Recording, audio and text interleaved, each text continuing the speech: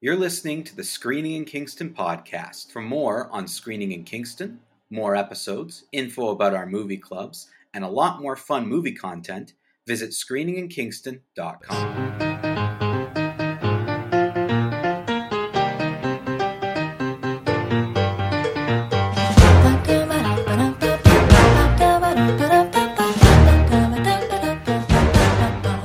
Well, I did it. I sat through 3.5 hours so I can review Killers of the Flower Moon.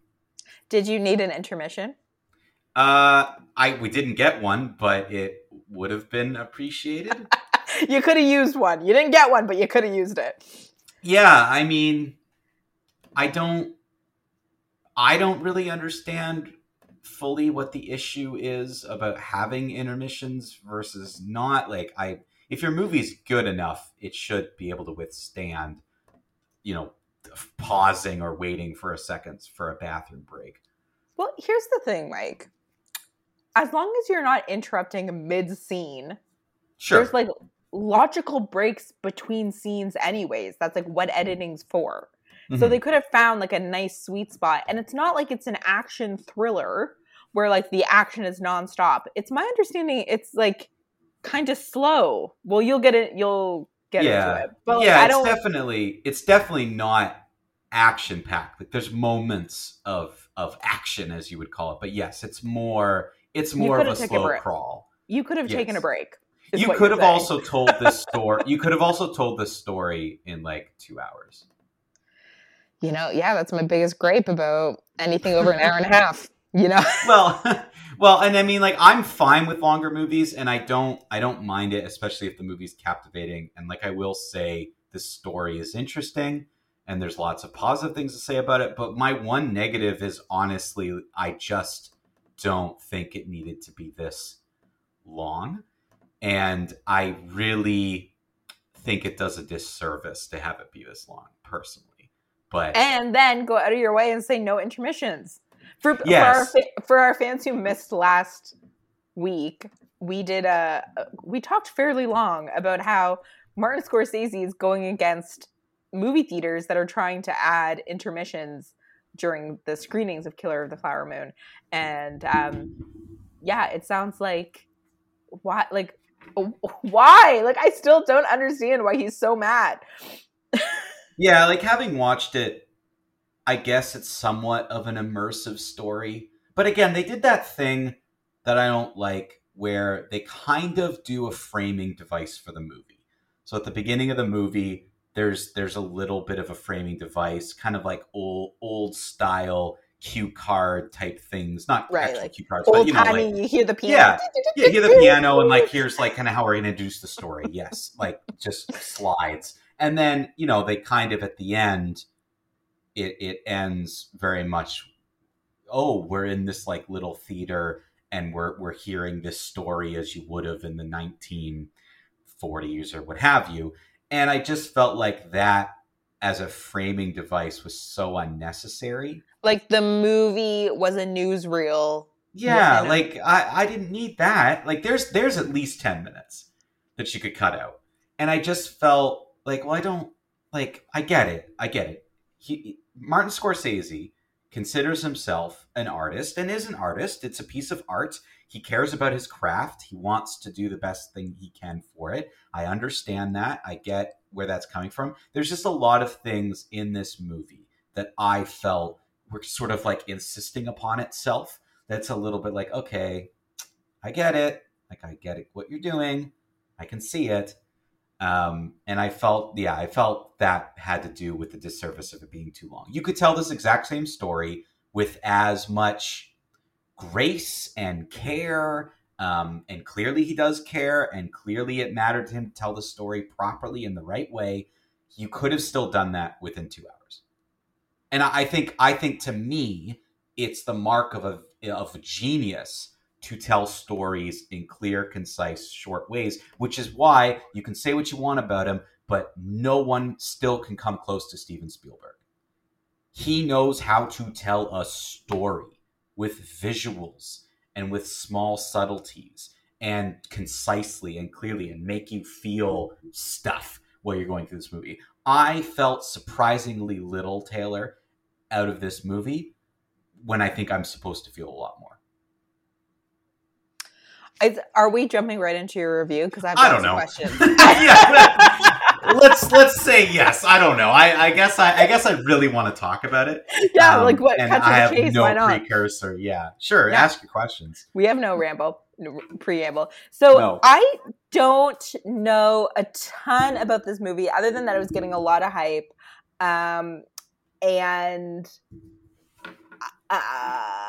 it involves perhaps Indigenous issues but like the story is still being told through a white man's lens, which in the year of our Lord of 2023, a little bold. Well, actually, is it not? No. Go ahead. So it is told through the lens. Okay, so this is where I have to say light spoilers. I am not giving away in this review anything you don't learn within the first 5 minutes of this movie. Right. But it is a spoiler for anyone who's only watched the trailers, obviously if you haven't seen the movie, and for you, Taylor, not knowing anything. What I'm about to say is there's murders. There's murders happening on a reservation. Yes. Correct? So that is true. It's a primarily Indigenous community in a particular area that have like a mix of, there's white people living there as well, and it's kind of living in unison, and it is about a one particular family that they focus on, and the murders of Indigenous members of that family. Now, got it. Yes, it's told through the eyes of the white man, as you just said, but they're the murderers, and the movie is 100% like there's no mystery. They're the bad guys. We know from the beginning who's doing it and why. Right from the beginning, this movie isn't about solving the mystery. It's about when will it be uncovered? Because this really focuses on the relationship between Molly, she's Indigenous, she's part of this particular family. She's marrying and getting married to Leonardo DiCaprio. So we spend time with Leonardo DiCaprio and Molly. I don't even remember Leonardo DiCaprio's character's name. I don't think it matters. Apparently he's horrible. That was the other thing I wanted to ask. I saw a Well, he plays a dumb. He plays a dumb idiot. but people are like, how are we supposed to? It was like the headline was like, is he supposed to be an moronic hillbilly? He's so stupid. No, Taylor. No, he's not a sociopath. He's a moron. He's so dumb in this movie. Some of the things he says and some things, he's so easy to manipulate. He's so stupid. It's almost laughable.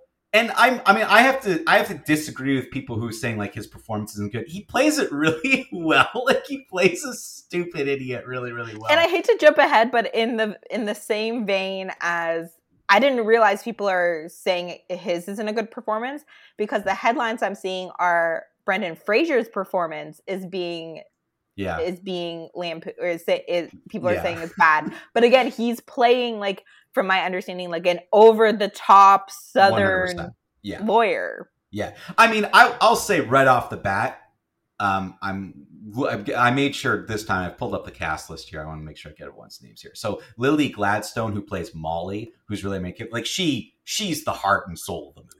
People are already saying it's Oscar worthy. Oh, give it to her right now. Like she has the most to do. She has the widest range of things to have happen to her. Is she the real main character? Yeah. Like frankly, yes. I mean, Leonardo DiCaprio, you're right. It focuses on Leonardo DiCaprio and his relationship to Robert De Niro and him marrying Molly. So his character's name is Ernest. And he's the nephew of Leonardo DiCaprio. Like his parents are gone. Robert De Niro. Sorry, Robert De Niro. Yes. Sorry. Leonardo DiCaprio think that's is in the Ernest. trailer. Robert De Niro is his uncle. Leonardo DiCaprio arrives from some sort of war or something that he was in. He arrives. He's looking for work. He gets work with his uncle. He meets Molly and ends up marrying her and getting into this family. And then stuff happens. The murders sort of begin. And the story kind of takes off from there. And yes, the movie is very much about these different murders happening, like her sister, other members of her family, like cousins and stuff. Like she has a relatively big family. And it's sort of about the money that this family has. They have oil, right? They have oil. Yeah, they are part of a particular family that discovered oil, and it's all about like these. What honestly, it's all about these white guys marrying into the family to try to get control of this oil. Right. And again, I'm not spoiling anything you don't learn immediately from the beginning of this movie. There's no mystery who's committing the murders. It's you as an audience are sort of ahead of it. You know what's going on, and it's about whether or not, when's she going to figure it out, and how far are they going to go? Yes. And the movie, to me, moves along fine. As I said, it's a very interesting story. So I don't mean to be overly negative. It's a very interesting story. It moves along at such a snail's pace up until what is basically the FBI arrives. So it's the early days of the FBI. So they just have formed. So this is the 1920s. 1920s. And Jesse Plemmons, who we've talked about on the show multiple times, good character actor. Ooh, he's kind of being typecasted, though. Yeah, he's getting the same roles. Don't you feel?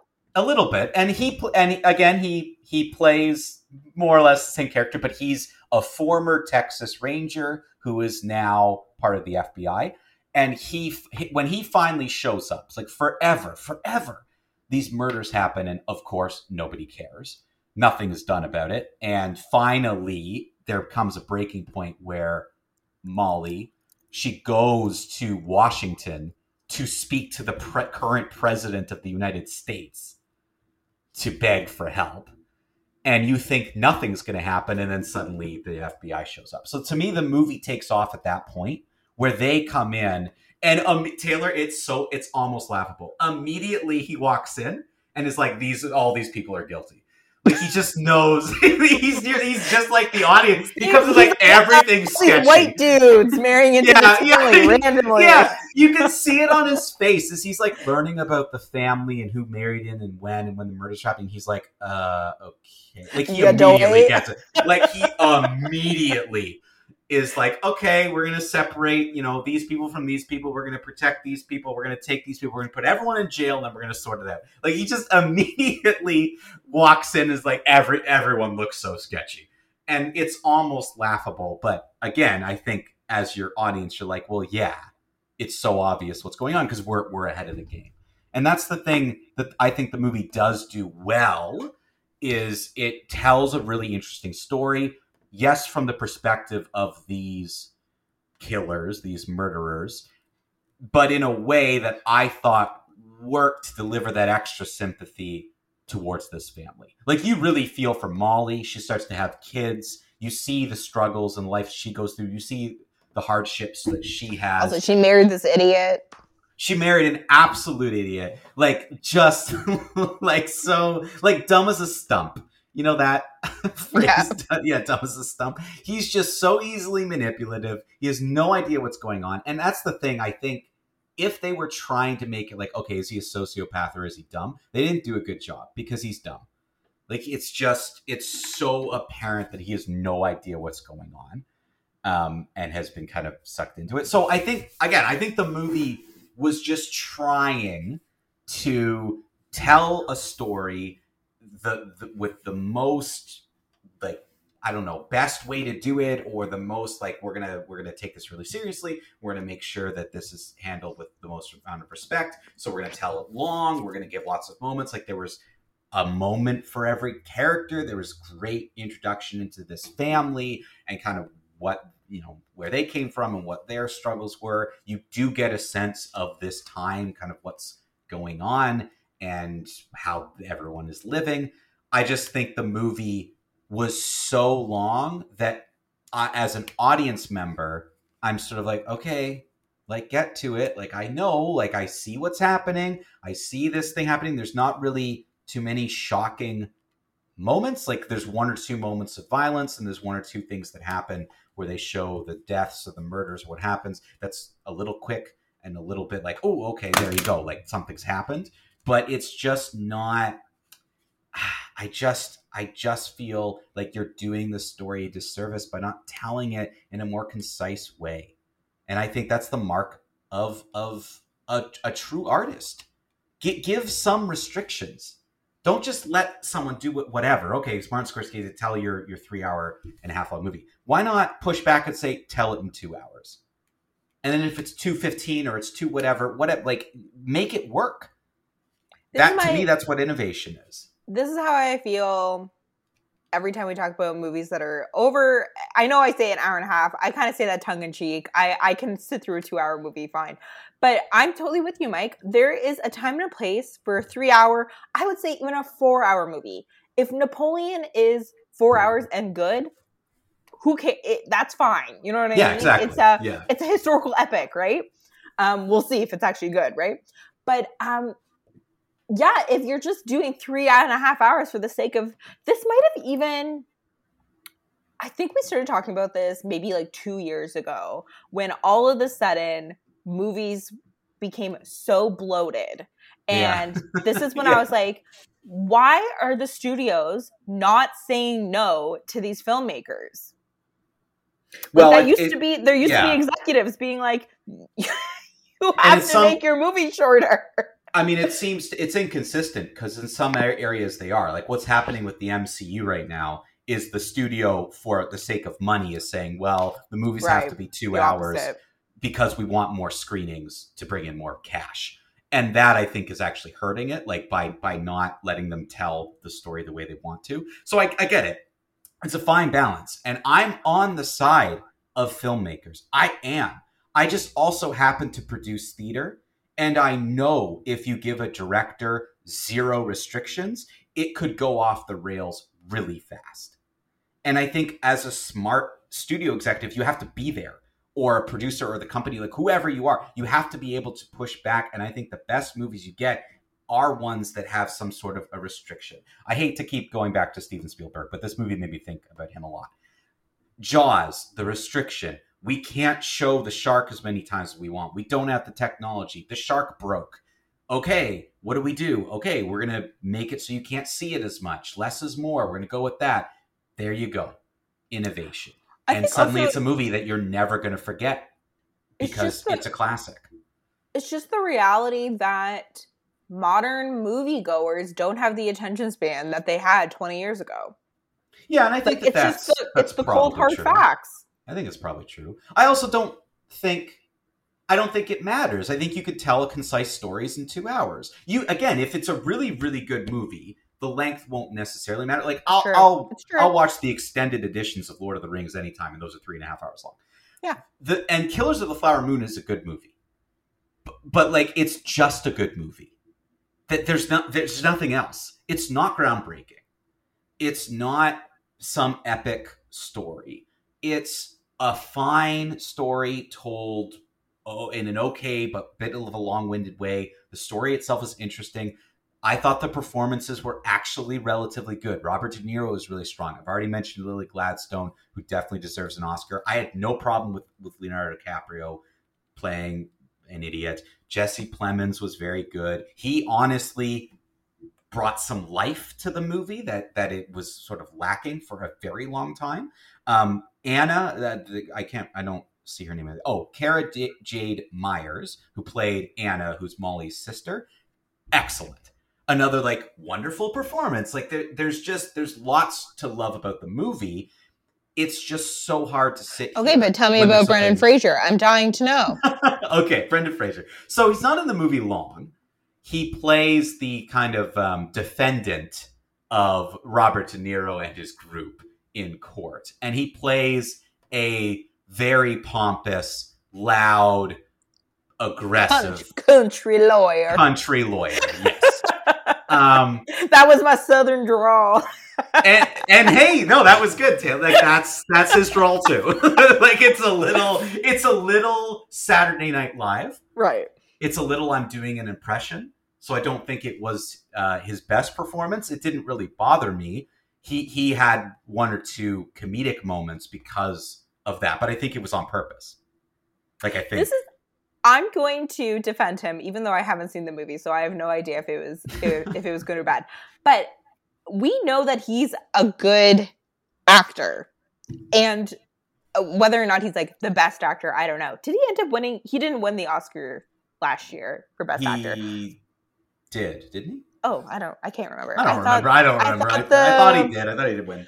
I thought the gentleman from Everything Happening Now. Yes, but that was won. Yes, he did win Kihei Kwan, but that was supporting. Okay, and Brendan Fraser would have won the lead. So clearly, he is a pretty good actor. Let's say he won an Oscar, whether or not he was good in the Mummy movies. Yeah, right. So, like we've seen him do good things. If people are saying like this was an atrocious performance, is that not Martin Scorsese's fault for not telling him to rein it in? Yes, and I don't agree that it was atrocious. It was a little out of place. Weird. Just like a weird... weird thing. But it did fit the character he was trying to play. That character was just a little out of place. Right. Okay. I mean, John Lithgow, who plays the other lawyer, is also, like, fine. He's also a very good actor, but it was also fine. Like, I don't know how many takes they did of those scenes. They were like, let's with them. But also, I will say, I don't think that's the point. Like, as I already mentioned, Molly is the heart of the movie. Even though you're seeing things a lot through Robert De Niro and Leonardo DiCaprio's eyes, like she's a lead role. Like I don't have in front of me screen time. But if she's not nominated for best lead, then that's not understanding the movie. Because the movie is built around her. She's not a supporting actor. She's a lead. So I think that they maybe were focusing there. And the stuff with Brendan Fraser is not long. It's actually quite short. We don't get that. That's part of a trial sequence. We don't get that to the latter half hour of the movie. The movie doesn't become like a courtroom drama? No, there's a little bit. There's a question as to what's going to happen at the end. There are some mysteries to be solved and some things there that I won't spoil. But that's the last half hour. We have 3 hours of the movie that is essentially... what is the life that Molly and her family leads? Who are these white men who keep marrying into the family? How will these murders happen? We know who's doing them, so that's not like a mystery, but how will they happen? And in what order and in what sequence and when? Will Molly figure this out? What's going on with Molly? Is she at risk? Is she in danger? What's going to happen there? That's 3 hours. And then the final half an hour or so is now we're in the trial. Because I would say about 2.5 hours into the movie, that's when the FBI shows up. So we get about a half hour or so of them like putting it all together. But as I said, they do it very fast. Like they're very much like, this is not right. We're gonna do something about it. But again, I think maybe that was part of the point of the movie. I think that was part of what they wanted. I think Martin Scorsese probably wanted you as an audience to feel like, can someone get these guys here? Like, this is ridiculous. So you do feel like a little bit of light and a little bit of happiness for the first time in a long time when Jesse Plemons and his team show up. But yeah, it's so short in the movie. I don't know why people are making a big deal of it. I didn't think it was egregious, but it also... It was 3.5 hours in the movie, Taylor. I was just happy we were getting close to the end. And I know that's so... wrap it up.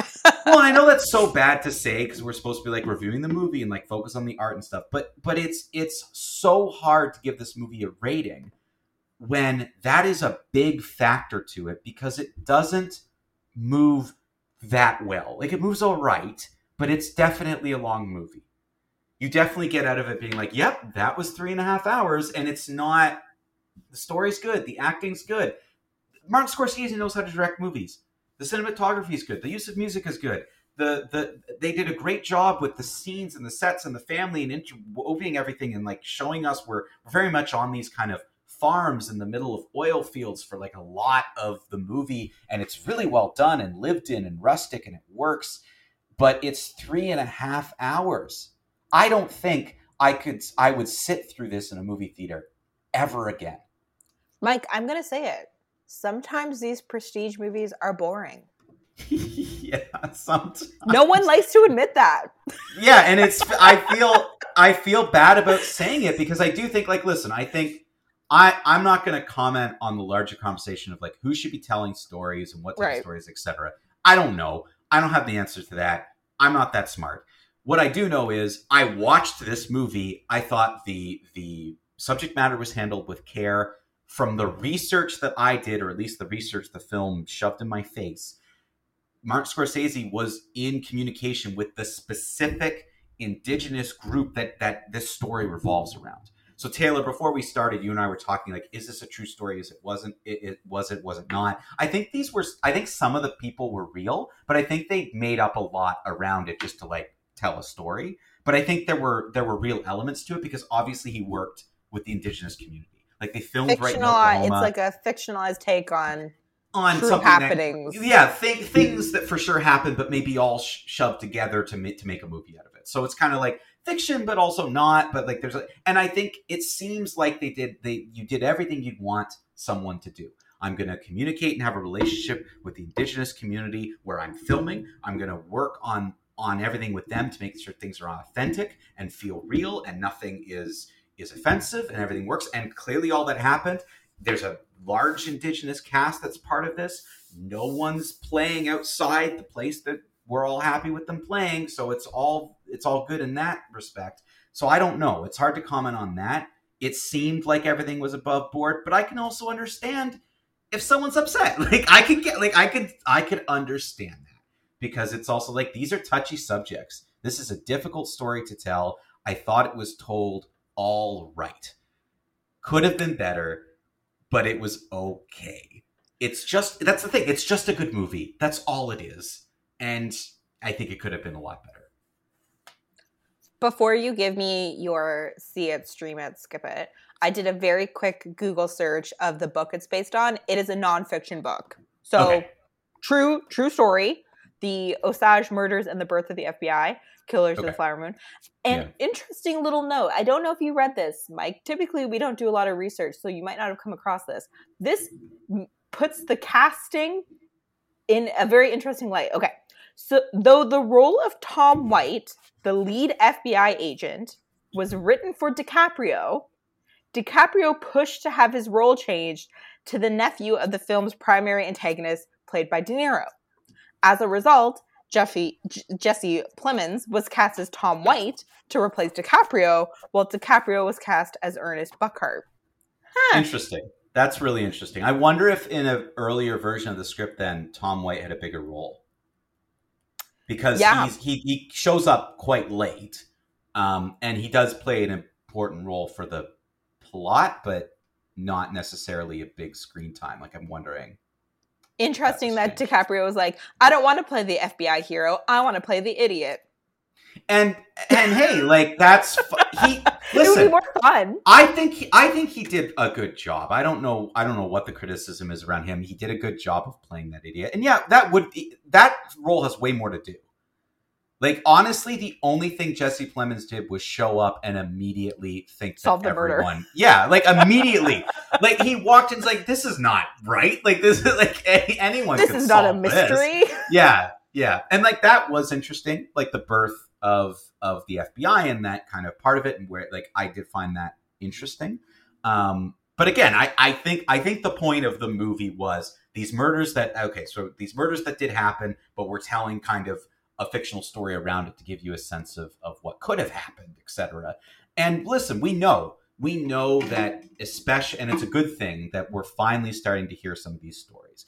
The things that are done in this movie to Molly and her family are absolutely heinous. And I think that this movie, if at bare minimum, it opens some people's eyes and starts some conversations, then great. That is the power that film has. I just think you remember movies for things of innovation, something interesting within how you told the story, makes it memorable, it becomes a classic, and that's how you make real societal impact. I don't know if I will ever watch this movie again. And I think that's a disservice to the power that the story could have. And that's because it's so long-winded and it's so overblown that I just wish, here we are talking about a 2.5 hour movie. I've been ranting about it for 30 minutes. And we haven't even scratched the surface of this movie and some of the problems that I had with it. And I don't know. It's hard for me to give a rating for this because the quality of the filmmaking, the quality of the acting, the interesting story that is there, the quality of the story, I want to give it a see it, but I can't do it because I will never see this movie again. And I don't think seeing it in a movie theater matters other than the economical impact. To me, I think it's a stream it. I think you watch it at home. You can watch it in chunks, 1 hour chunks over a period of a weekend, and you're not going to lose anything. Well, no, not to stick it up. You're just not going to lose anything, is my point. You're not going to lose anything. It's a joint production with Apple, so it will be coming to Apple TV or whatever their streaming is called. And I think that's the best way to do it. And like, don't get me wrong. I think people should watch this movie. Again, if for no other reason, you should want to watch stories that are about these parts of history that we have done a very good job of forgetting and not teaching and not talking about. So if we're going to do that and this is a way to do it, then great. Again, the Indigenous cast is fantastic. The non-Indigenous cast is fantastic. There's nothing wrong with this story. The acting is very strong. It's a very interesting movie in a lot of ways. It's just so long that when you make the entertaining portion of the movie the last half hour, 45 minutes, it becomes very difficult to come out of it being like, wow, that was amazing. I'm going to recommend it to everyone. I just can't do that. I think for me, if anyone was asked, oh, what did you think of the movie? Watch it at home. It's just a good movie. Enjoy it at home. It's a stream it. That's I think the best I can do for it. Okay. There you go. That's my impromptu review of Killers of the Flower Moon. Quick Oscar prediction. I think Lily Gladstone will definitely be nominated. Well deserved. I wouldn't be surprised if Robert De Niro was nominated for a supporting role. Like, I think has he won an Oscar yet? Maybe that boxing movie, the Raging Bull. Yes, he's won 2 Oscars. So he does have 2 Oscars. So yeah, I wouldn't be surprised. I thought he was quite strong. I guess a lot of people don't like Dicaprio. I thought he was very good as well. This movie is Oscar gold in a lot of ways. I wouldn't be surprised if it was nominated for writing. I know I'm saying I have a lot of problem with how long it is, but maybe, yeah. I think it's the type of movie that would be nominated for Best Picture. I don't know if I would go there, but I feel like it's already the first week of November when we're recording this, so that will be confusing. That will be confusing people listening. But anyways, we're recording this at the start of November. Should we not be seeing more Oscar buzzy movies now? Yes, but everything's been moved because of the strikes. This is this one and Napoleon are the only 2 like big Oscar buzzy. Yes, you will see more late in December. Like, a lot of them come out late because they don't want to be forgotten because they think people have short memories, which I guess sometimes happens. As if we're doing the voting. Yes, I know. But yeah, I do think this is an Oscar kind of movie, and it's not like it's not well deserved in a lot of ways. I wouldn't have a problem with a lot of that, and I do think for the amount of times that we've screwed up telling certain stories, the fact that this one does a relatively good job should be honored. Just quickly to note, Taylor, you were right. He did win an Oscar for Raging Bull. That's what I thought. And he won an Oscar for The Godfather Part 2. Huh. So those are his 2 Oscar wins. He's been nominated a bunch. Yeah. he's one of he's one of those actors. And yes. that makes it sound like he doesn't deserve it. He's a good actor. He's like the actor of our generation. One of them. No, I think he's a great actor and he did a very good job in this movie. But I do think it's an interesting conversation, this movie, because I could kind of see it from all the different lenses. Like, I could see reworking this film so it's not from the perspective of the white people and it's from the perspective of the Indigenous community. That would change the movie into a who did it. Like, we're with them trying to solve it, which I might have preferred. I don't always think it works when you as an audience are ahead of the movie. Like, information that others don't. I don't know if that always works. So that's interesting. Like, I'd be willing to continue to have the conversation, and I think this is the movie that can stir and discuss things, which is great. I think that's the point. Like, let's not forget that part of it, which is why I still give it a stream it. Like, it's a positive review. I just can't recommend to anyone go sit through this in a theater for 3.5 hours, even in VIP. with my nachos and my chicken bites. It still was not, that I can't make that last 3 hours, 3.5 hours. I'm a fast eater, Taylor. You don't done before the previews. Before the movie even starts, it's mainly gone. And those are salty foods, Mike. You're gonna want to drink a lot of cola. I'm surprised you didn't take a bathroom break. I survived. I've always been good at that, though. I've only ever had 1 or 2 incidences where I've had to leave a movie to go to the washroom. For the most part, I'm actually pretty good at. Regardless, I can sit through 3.5 hours, and that's okay. But it was the last Lord of the Rings movie, which was the first one. Mainly because it had about 12 endings. Like, it kept fading to black, and I'm like, oh, finally. And then it came back up, and we were doing more. I'm like, I just need to get out of here. It was interesting. That's an interesting question to pose. Have you ever had to get up in the middle to go for a bathroom break? I think I must have in my nearly 32 years of movie watching.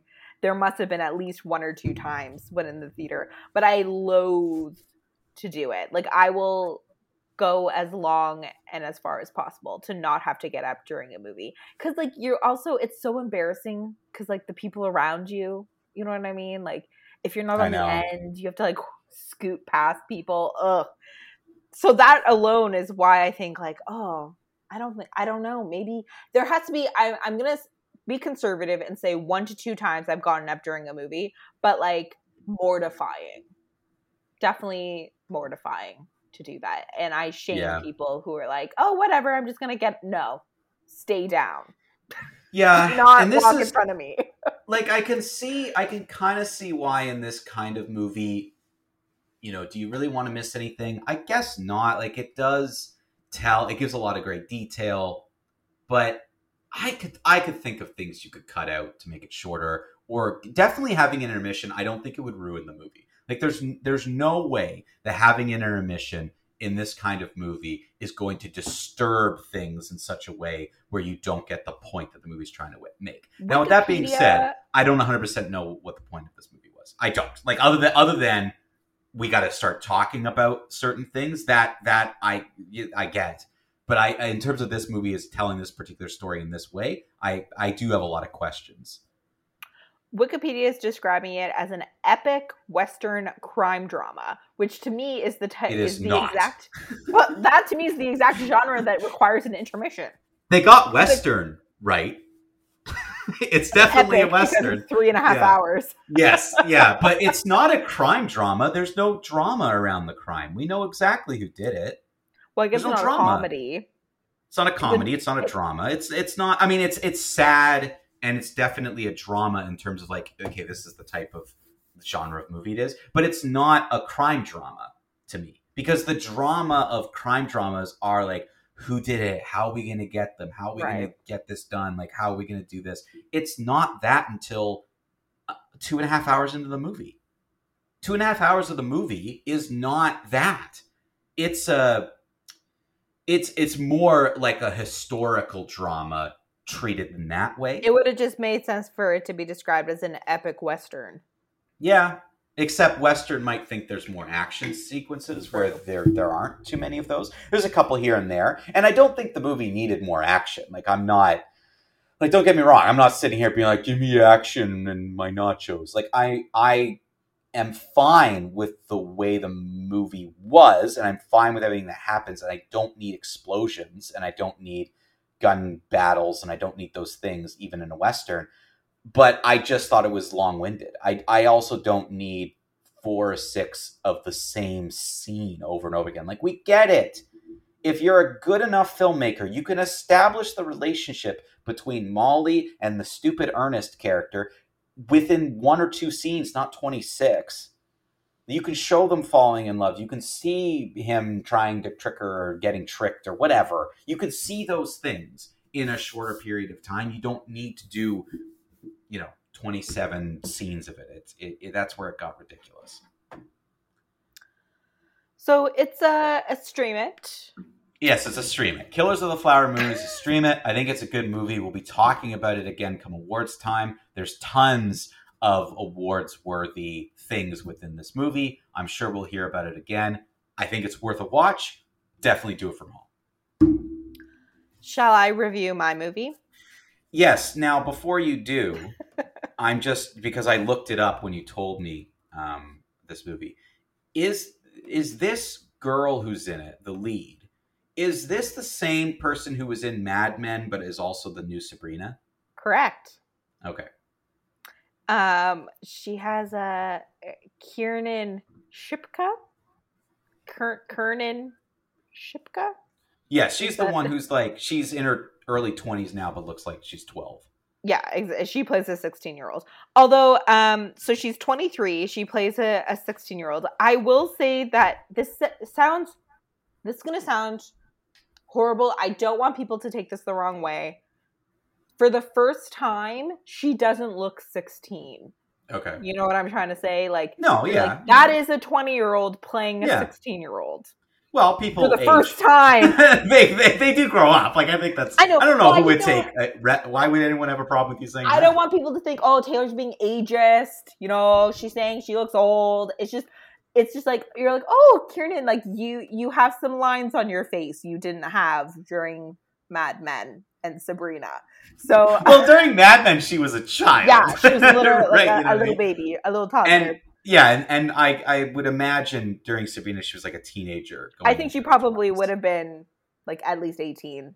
Yeah. Because that show's a couple of years old now. So yes, I watched, breaking Mike's rule of not watching Halloween movies after Halloween. I watched Totally Killer, which is a movie that takes place on and around Halloween. Oh, so I didn't even from the name. I didn't actually put that together. I should have, but Totally Killer. Yeah. So, Wikipedia is describing it as a black comedy slasher film, which it is. So, Mike didn't agree with Wikipedia's synopsis of Killers of the Flower Moon, but they do have it right for Totally Killer. So, well, good. I went on Amazon Prime to see what new releases were available, and this one came up. And I had to watch it because it is sort of an homage to 1980s slasher flicks, but it has the weirdest premise. And maybe this isn't a weird premise, but I thought it was weird.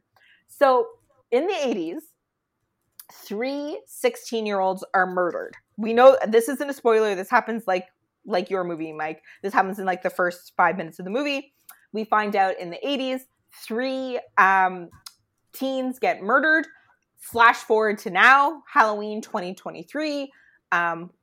Jamie, played by Kiernan, wants to go out to a concert. Her mom says, you know, it's Halloween. You need to be safe, because the mom was alive at the time of these murders. Does that make sense? So like the mom is now grown up. She has Jamie, the daughter. She is overprotective.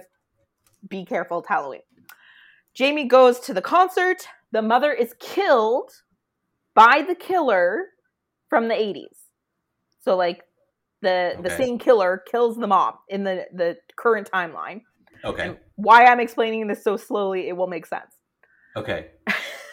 I think I'm on. Jamie goes back in time.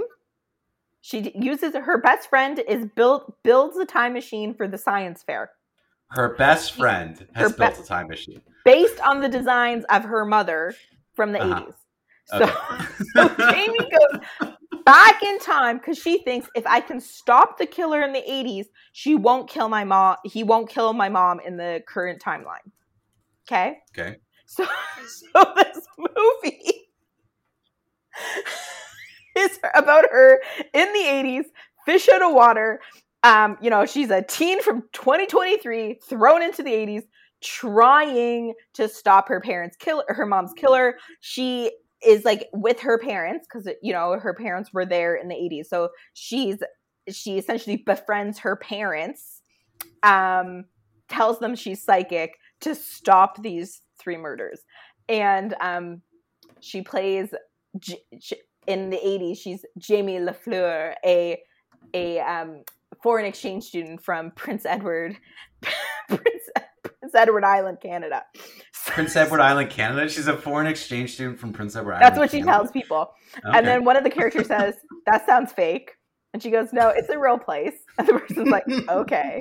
So anyways, I hope that sets the tone for what kind of movie you're in for. It is silly. It is funny. I will say I laughed more watching this movie than I did with No Hard Feelings last week. There were more laugh out loud funny moments for me. It is a time traveling movie, so like things don't really make sense. Like you kind of just have to like go with it. You know, like when you're watching a time traveling movie and you're like, how is this working with the timeline? You just kind of have to like let rules? it. Yeah, you just kind of have to let it wash over you. And they even make the joke in the movie, like she explains to one character, like, have you seen Back to the Future? And they're like, no, but I hear it's good. And then she's like, well, I'm living Back to the Future right now. And then she goes, and then she's like leaving the character and she goes, go watch it. And he's like, no, time traveling movies never make sense.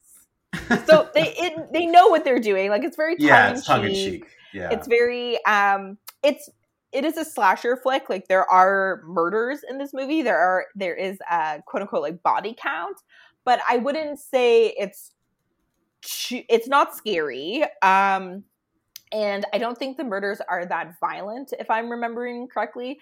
I know my like gore threshold is a little bit different than some people. Well, yeah, you're a little bit more. I watch a lot of horror movies and true crime. Yeah. But I would say that it's like a relatively tame slasher flick. I would say it's more funny. Like it leans more into the comedy than the slasher aspects.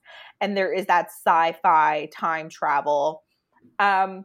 Yeah, this movie was kind of surprising to me. I turned it on with like absolutely no expectations. Thinking that I would probably, I was leaning towards probably liking it because it's set in the 80s and kind of has that vibe. But I would say that overall I was pleasantly surprised.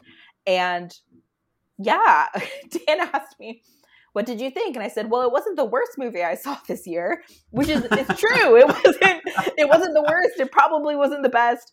But I definitely had a fun time watching it. You know, like it could be a little bit cheesy. I found this movie, unlike your movie, Mike, is a whodunit. You don't know who the murderer is, and it's kind of a race against time to find out who the murderer is. And then at one point, there's a little bit of a twist, and I felt like the second twist was a little bit kind of like a lunch bag letdown, a little bit. But again, this movie, I had such low expectations. I wasn't like, oh, that's such a bummer.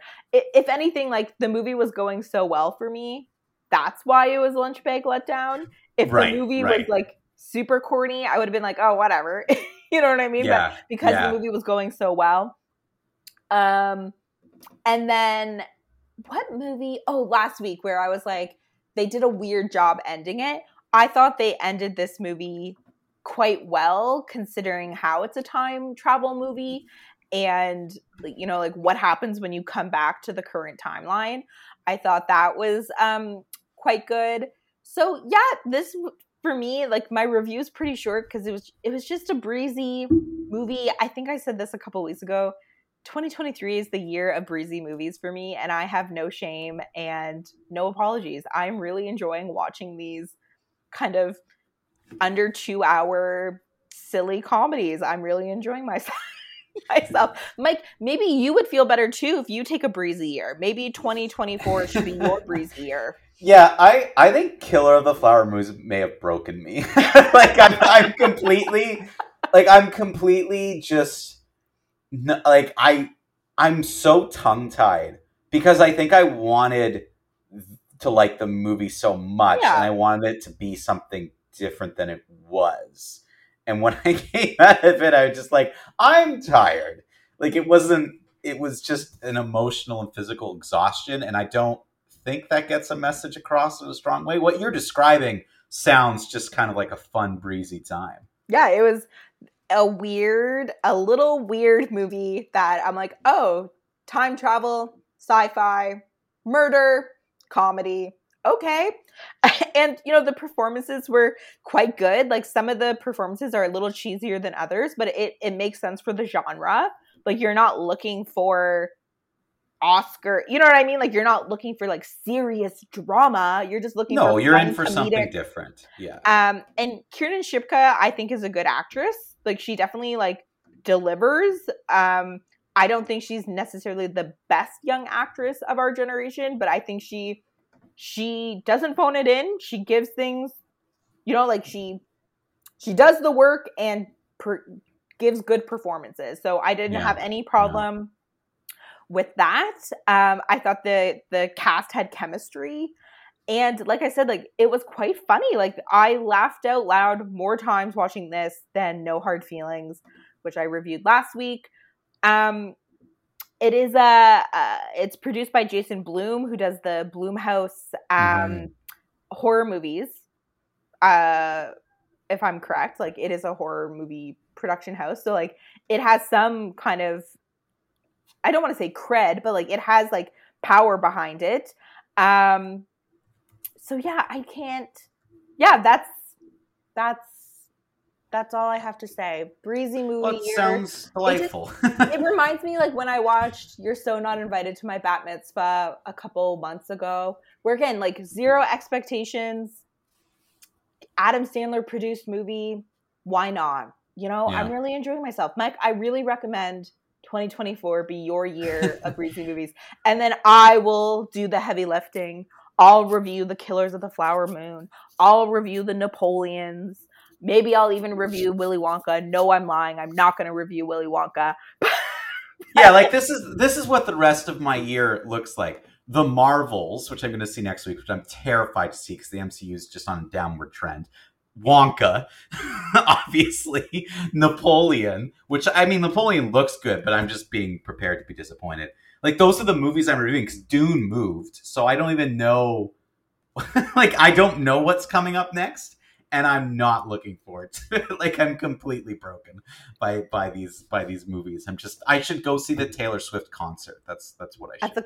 As a palate cleanser. Why not? Yeah, just review to, a like, concert movie. Oh, that Hunger Games movie. I keep forgetting about that. There's that Hunger Games movie. Ballad of Snakes and Songbird. Also, or Songbird and Snakes. Yeah. Like, I'm gonna be seeing all these things, and I think next year maybe we need to do a little switch.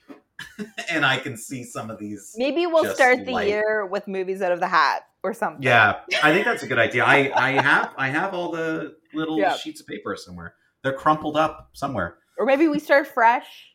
We specifically with new submissions. We specifically ask people to submit their breezy movies. Breezy movies. But you know our fans. We're not going to get. It's going to be a hat full of non-breezy movies. Or breezy movies that are just bad. Yeah, just terrible films. Yeah, it's a weird time for movies too. Like, I think it's so interesting to me because we kind of just have gone through, like, we're still in a strike, but the writer's strike's over and they sign a new agreement. And except for really this week, mainly my concern with movies has been around writing, where I'm just like, this isn't good. Like, your writing is bad. So maybe with the new deal and everyone having a little bit more money in their pocket, we'll get something better. I would say we'll start seeing better movies. I liked the writing on Totally Killer. Like, I thought the one-liners were quite good. Like, with her being like, I'm Jamie LaFleur from Prince Edward Island, Canada. And then the character being like, that's fake. Like, I thought it was quite good. I don't know if I mentioned it's a stream it for me, like, because it's breezy and also it didn't have a theatrical run, but it's not like you need to run out to watch this, but I think it would be a fun evening movie with, like, your loved one. Like, you could probably watch this. There are swears. They do the F word, Mike. So I don't. No. Oh no! So there's a lot of language in my movie too. There's a lot of language. Oh, there's language. Huh. Okay. There's a lot. I guess it's the West. Yeah, and you remember the time, right? Like, there's also, this movie says things that we would never say now. True. And I think that's part of the time. Like, it's trying to be historically accurate. But yeah, there's language in mine too. Tons of language. So I think you could watch. Oh, there's also some, like, funny, like, teen sex jokes. So I don't know. I think I could have watched this with my mom in high school, but like not everyone's mom is like as chill. You know what I mean? So I think you could definitely watch this with friends, but I will, because originally I was going to say, oh, you could watch this with your parents, but it's like, depends who your parents are. Yeah, that's the thing. Like that's one of the reasons why I won't watch Sabrina is I just can't see her other than as a child. Yeah. Like I can't do it. Like that, what you just said there kind of make me go like, oh, maybe I won't watch this. Because I just like, I haven't watched Sabrina because I'm just like, you and Matt kind of turned me away from it because sexy. I'm like, yes, with this child, but I guess she's not a child. She's an adult now. I will say in this movie, you don't see any sex acts. It's alluded to. It's like, it's the classic trope that like 80s teens have like a lot of sex, which like I don't think you see as much now in movies, but that trope in 80s movies where they're all either having sex or trying to have sex. So that's part of this movie, and a lot of there's humor comes from that, but I don't think you ever see, there's never like an actual sex act on the screen, and Kiernan isn't part of that, if that makes you feel better, Mike. Yes, like you're not going to be watching young people getting intimate. That's the fear, you know? Like these movies, everyone's getting younger. We're old, yeah, everyone's getting younger and we're just getting older. We're the Matthew McConaughey and Dazed and Confused. Oh, doesn't he say, but I stay the same age or something? He's weird, yeah. Or I have not seen that movie in a long time. He says, I keep getting older, they stay the same age. He's creepy. That's it. Yeah, that's the funny line. Yeah. No, it's everyone's getting younger, I'm getting older. Yeah. And I'm tired.